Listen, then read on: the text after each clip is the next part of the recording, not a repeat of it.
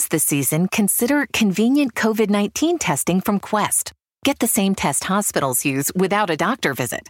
Simply order online, select from drive-through or at-home options, and get the results sent securely to your phone or computer. It's a great fit for your busy life. With over 20 million COVID-19 tests processed, you can count on Quest. So order your test today at questcovid19.com. That's questcovid19.com. Hey, today is a huge day for me, and I'm so glad and so proud and so thankful for all of you who have helped to either pre-order my new book, Make Change, or who actually helped contribute to the book itself. I'm super, super grateful. If you have not gotten it yet, please do. Today, I want to share really two key ideas from the book, and I unpack them in great detail. The book is 272 pages of both memoir and manifesto. You can also get the audiobook, which I love.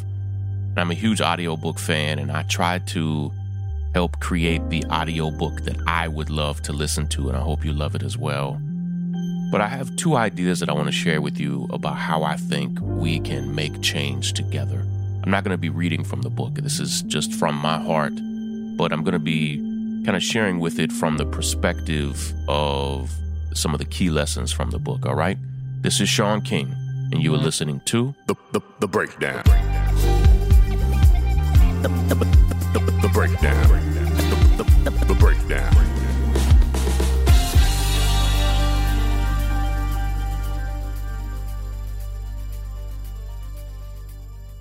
Before we get started, I just want to be clear that this podcast is not going to just become a continuous commercial for the book. But today is a huge day. Until you write a book, you have no idea, one, how long it takes to write 272 pages, how long it takes to edit those 272 pages, all of the different parts of the publication process, the promotion process. It's been a beast. Like even just the writing process and the editing process I was going to say brutal. Something less than brutal, but just hard. And I say that as somebody who has written thousands of articles and who writes and speaks for a living. It was just an incredibly difficult process, so much so that I'll never look at a book on a shelf the same again. When you see a book on a shelf, just know that somebody somewhere worked their ass off for that book. And I didn't write it because I wanted to have a book out. Like I don't care about that. I have platforms and influence, and so I didn't need a book. I wrote it because I really wanted to do two things really well, and I knew it would take time to do it. I wanted to be able to tell my story of how I became who I am, to do what I do, and wanted to connect that to your story and how you can become somebody who fights for change in your own way, your own issues, your own causes. But secondly, I really wanted to unpack my philosophy of change and how we make it. And today I want to lean into that some. I've told some of this story before, but I want to really say it today in light of the fact that later today there are two enormous campaigns for district attorney in Detroit and St. Louis, and I am connected to both of those candidates. Kim Gardner in St. Louis, who's one of my heroes. We are fighting to reelect her as the circuit attorney of St. Louis, and Victoria Burton Harris, who is running for district attorney. They call it lead prosecutor in Detroit and Wayne County. And we need both of them to win in a major way. Kim is running for reelection, and Victoria is running to unseat an incumbent, Kim Worthy, who is going literally on her fifth term as district attorney. And we're trying to stop her so that we can change the justice system in Detroit from the inside out. But I wanted to tell you how I got there. We have now, at our organization, Real Justice, we have now helped to elect nearly 20 different district attorneys all over the country. It's our primary work. It's the only thing that Real Justice does. We exist to oust horrible district attorneys and to replace them with compassionate, reform-minded new ones. And some of our district attorneys are revolutionary change agents, and others are strong, steady reformers, but they're all really good people who are now deeply accessible to us and our team, and most importantly, to the community that they serve. And that's important because district attorneys all over the country just shut their offices and often refuse to meet with people even when their loved ones have been killed by police.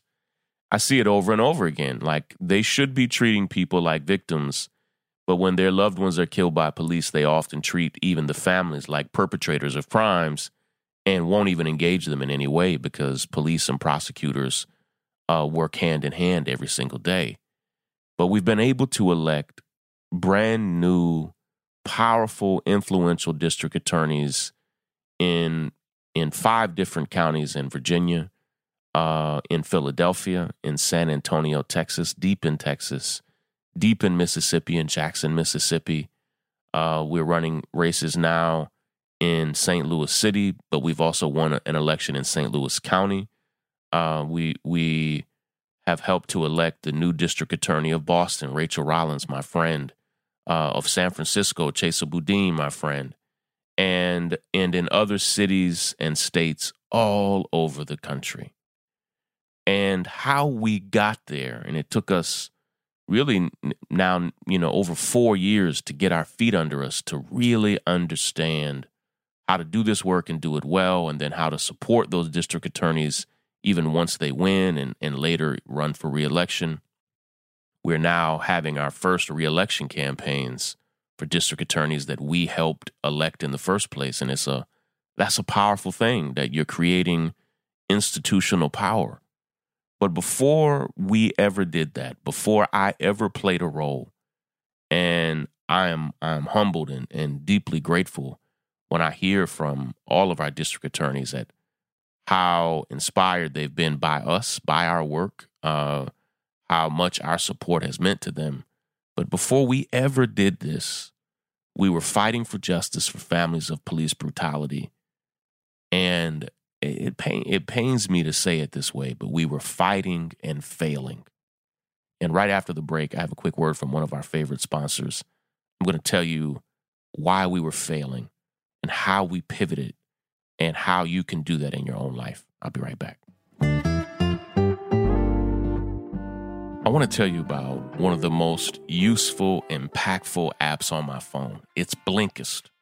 Blinkist gathers the need-to-know information from thousands and thousands of nonfiction books, and it condenses them into 15-minute clips that you can read or listen to get the main ideas. And I love Blinkist because it has a massive and growing library from self-help books to business books to health and history books. And they have the latest titles from bestseller lists, as well as the classic nonfiction titles that you always wanted to read but never really had the time to. And right now, for a limited time, Blinkist has a special offer just for our audience, and I want you to check it out. You can go to Blinkist.com/breakdown to try it for free for 7 days, and you'll save 25% off of your new subscription. That's Blinkist, spelled Blinkist,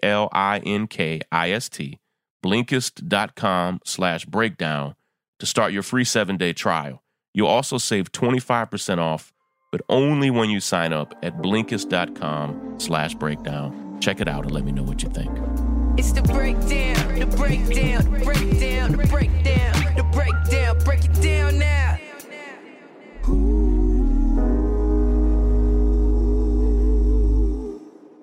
I have fought and organized against police brutality for virtually my entire adult life. When I was just 19, I was student government president at Morehouse College in 1999. That shows how old I am. I know many of you were not even born yet.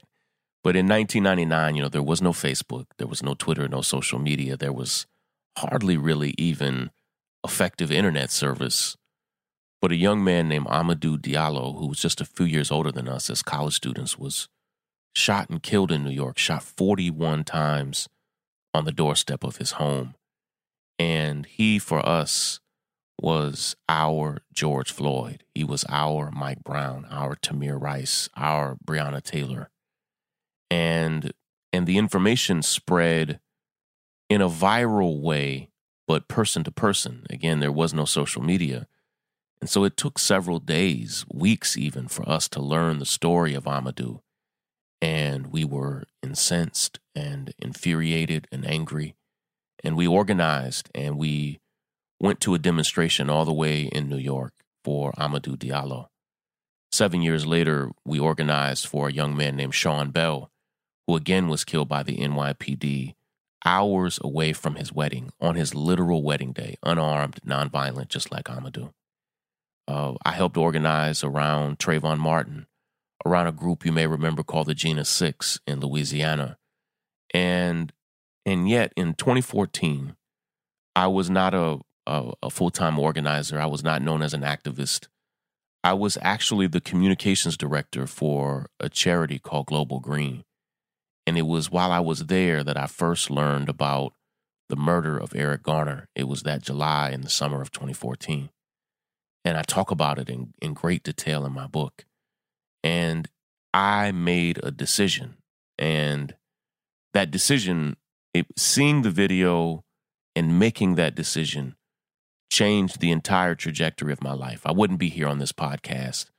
I don't even know for sure that you would know me. I mean, like you specifically, unless you knew me, and many of you may have, unless you knew me before 2014.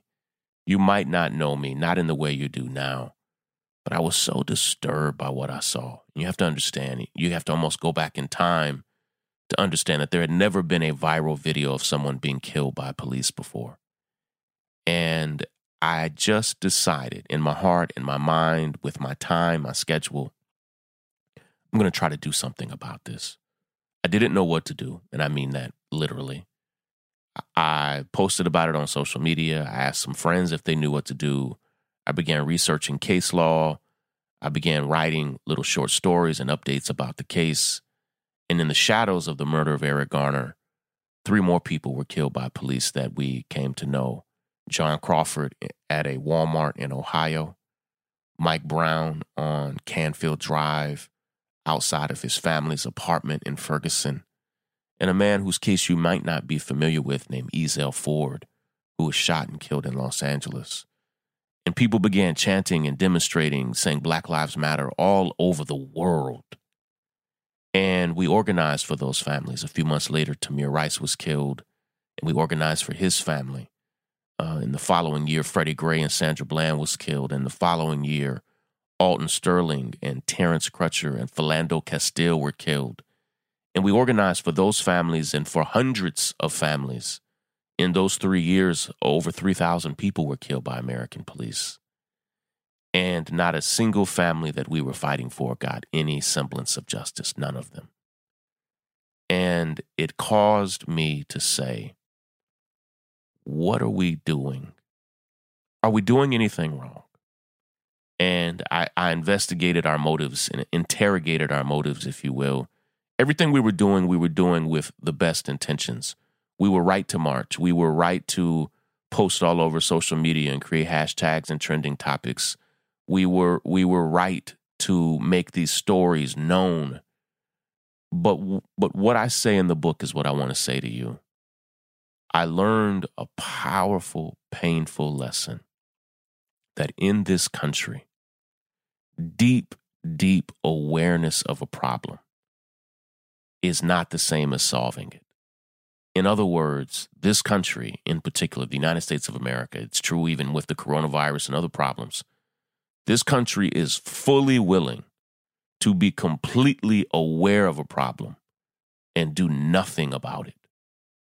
Never before had the country been so aware of so much police violence, from Eric Garner to Tamir Rice to Freddie Gray to Philando Castile. Everybody was aware.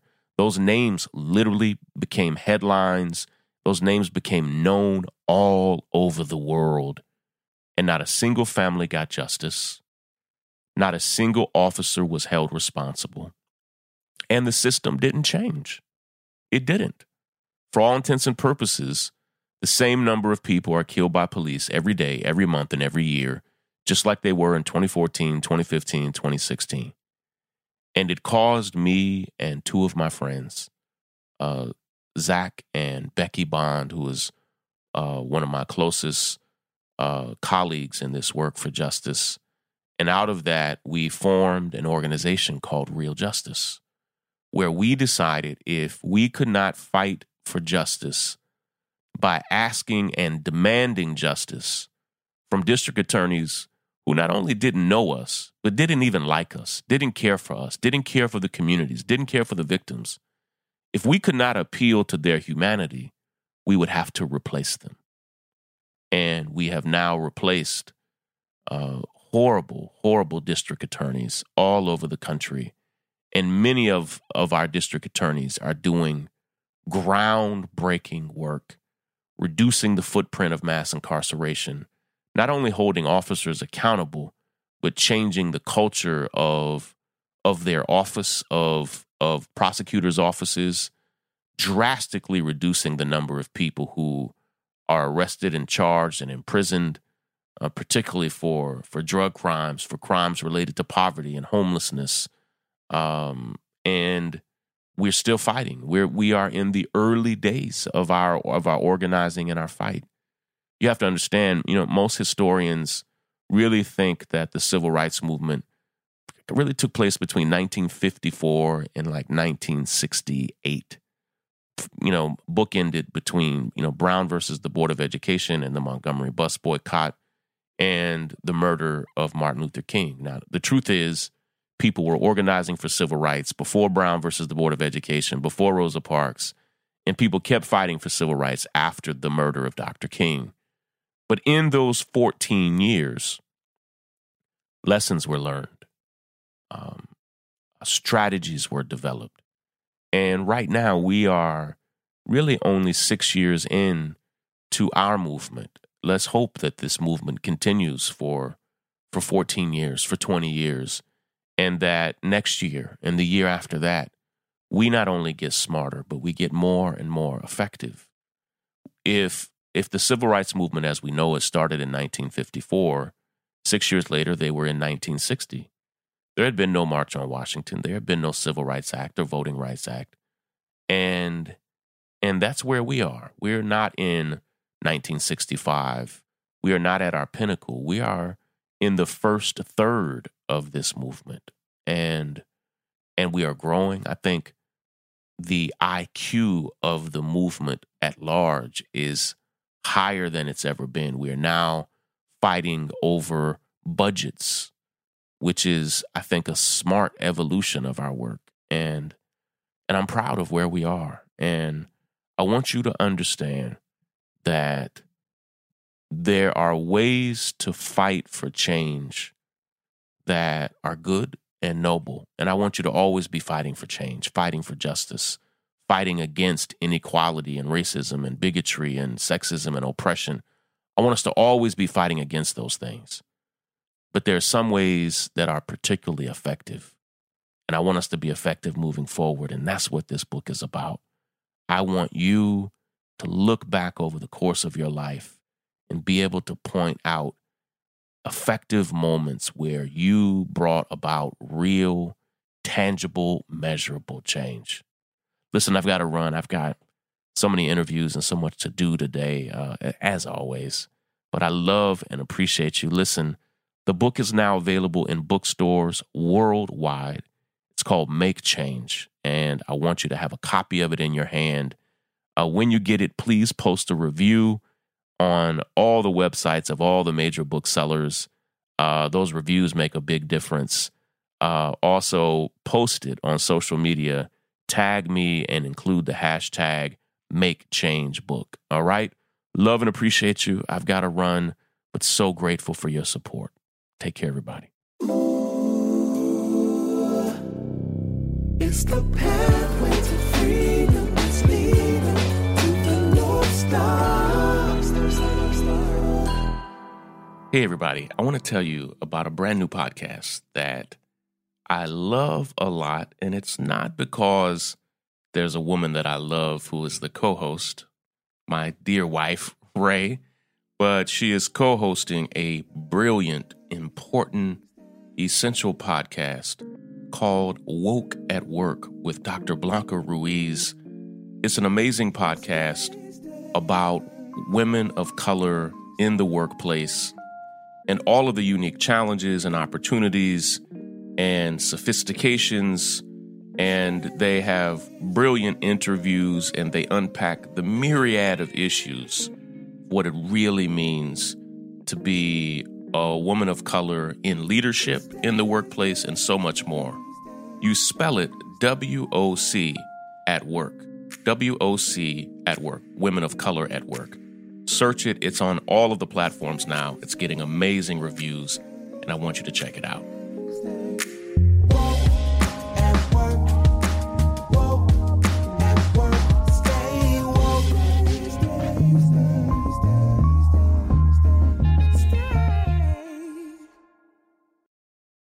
Break it down. The breakdown. The breakdown. The breakdown.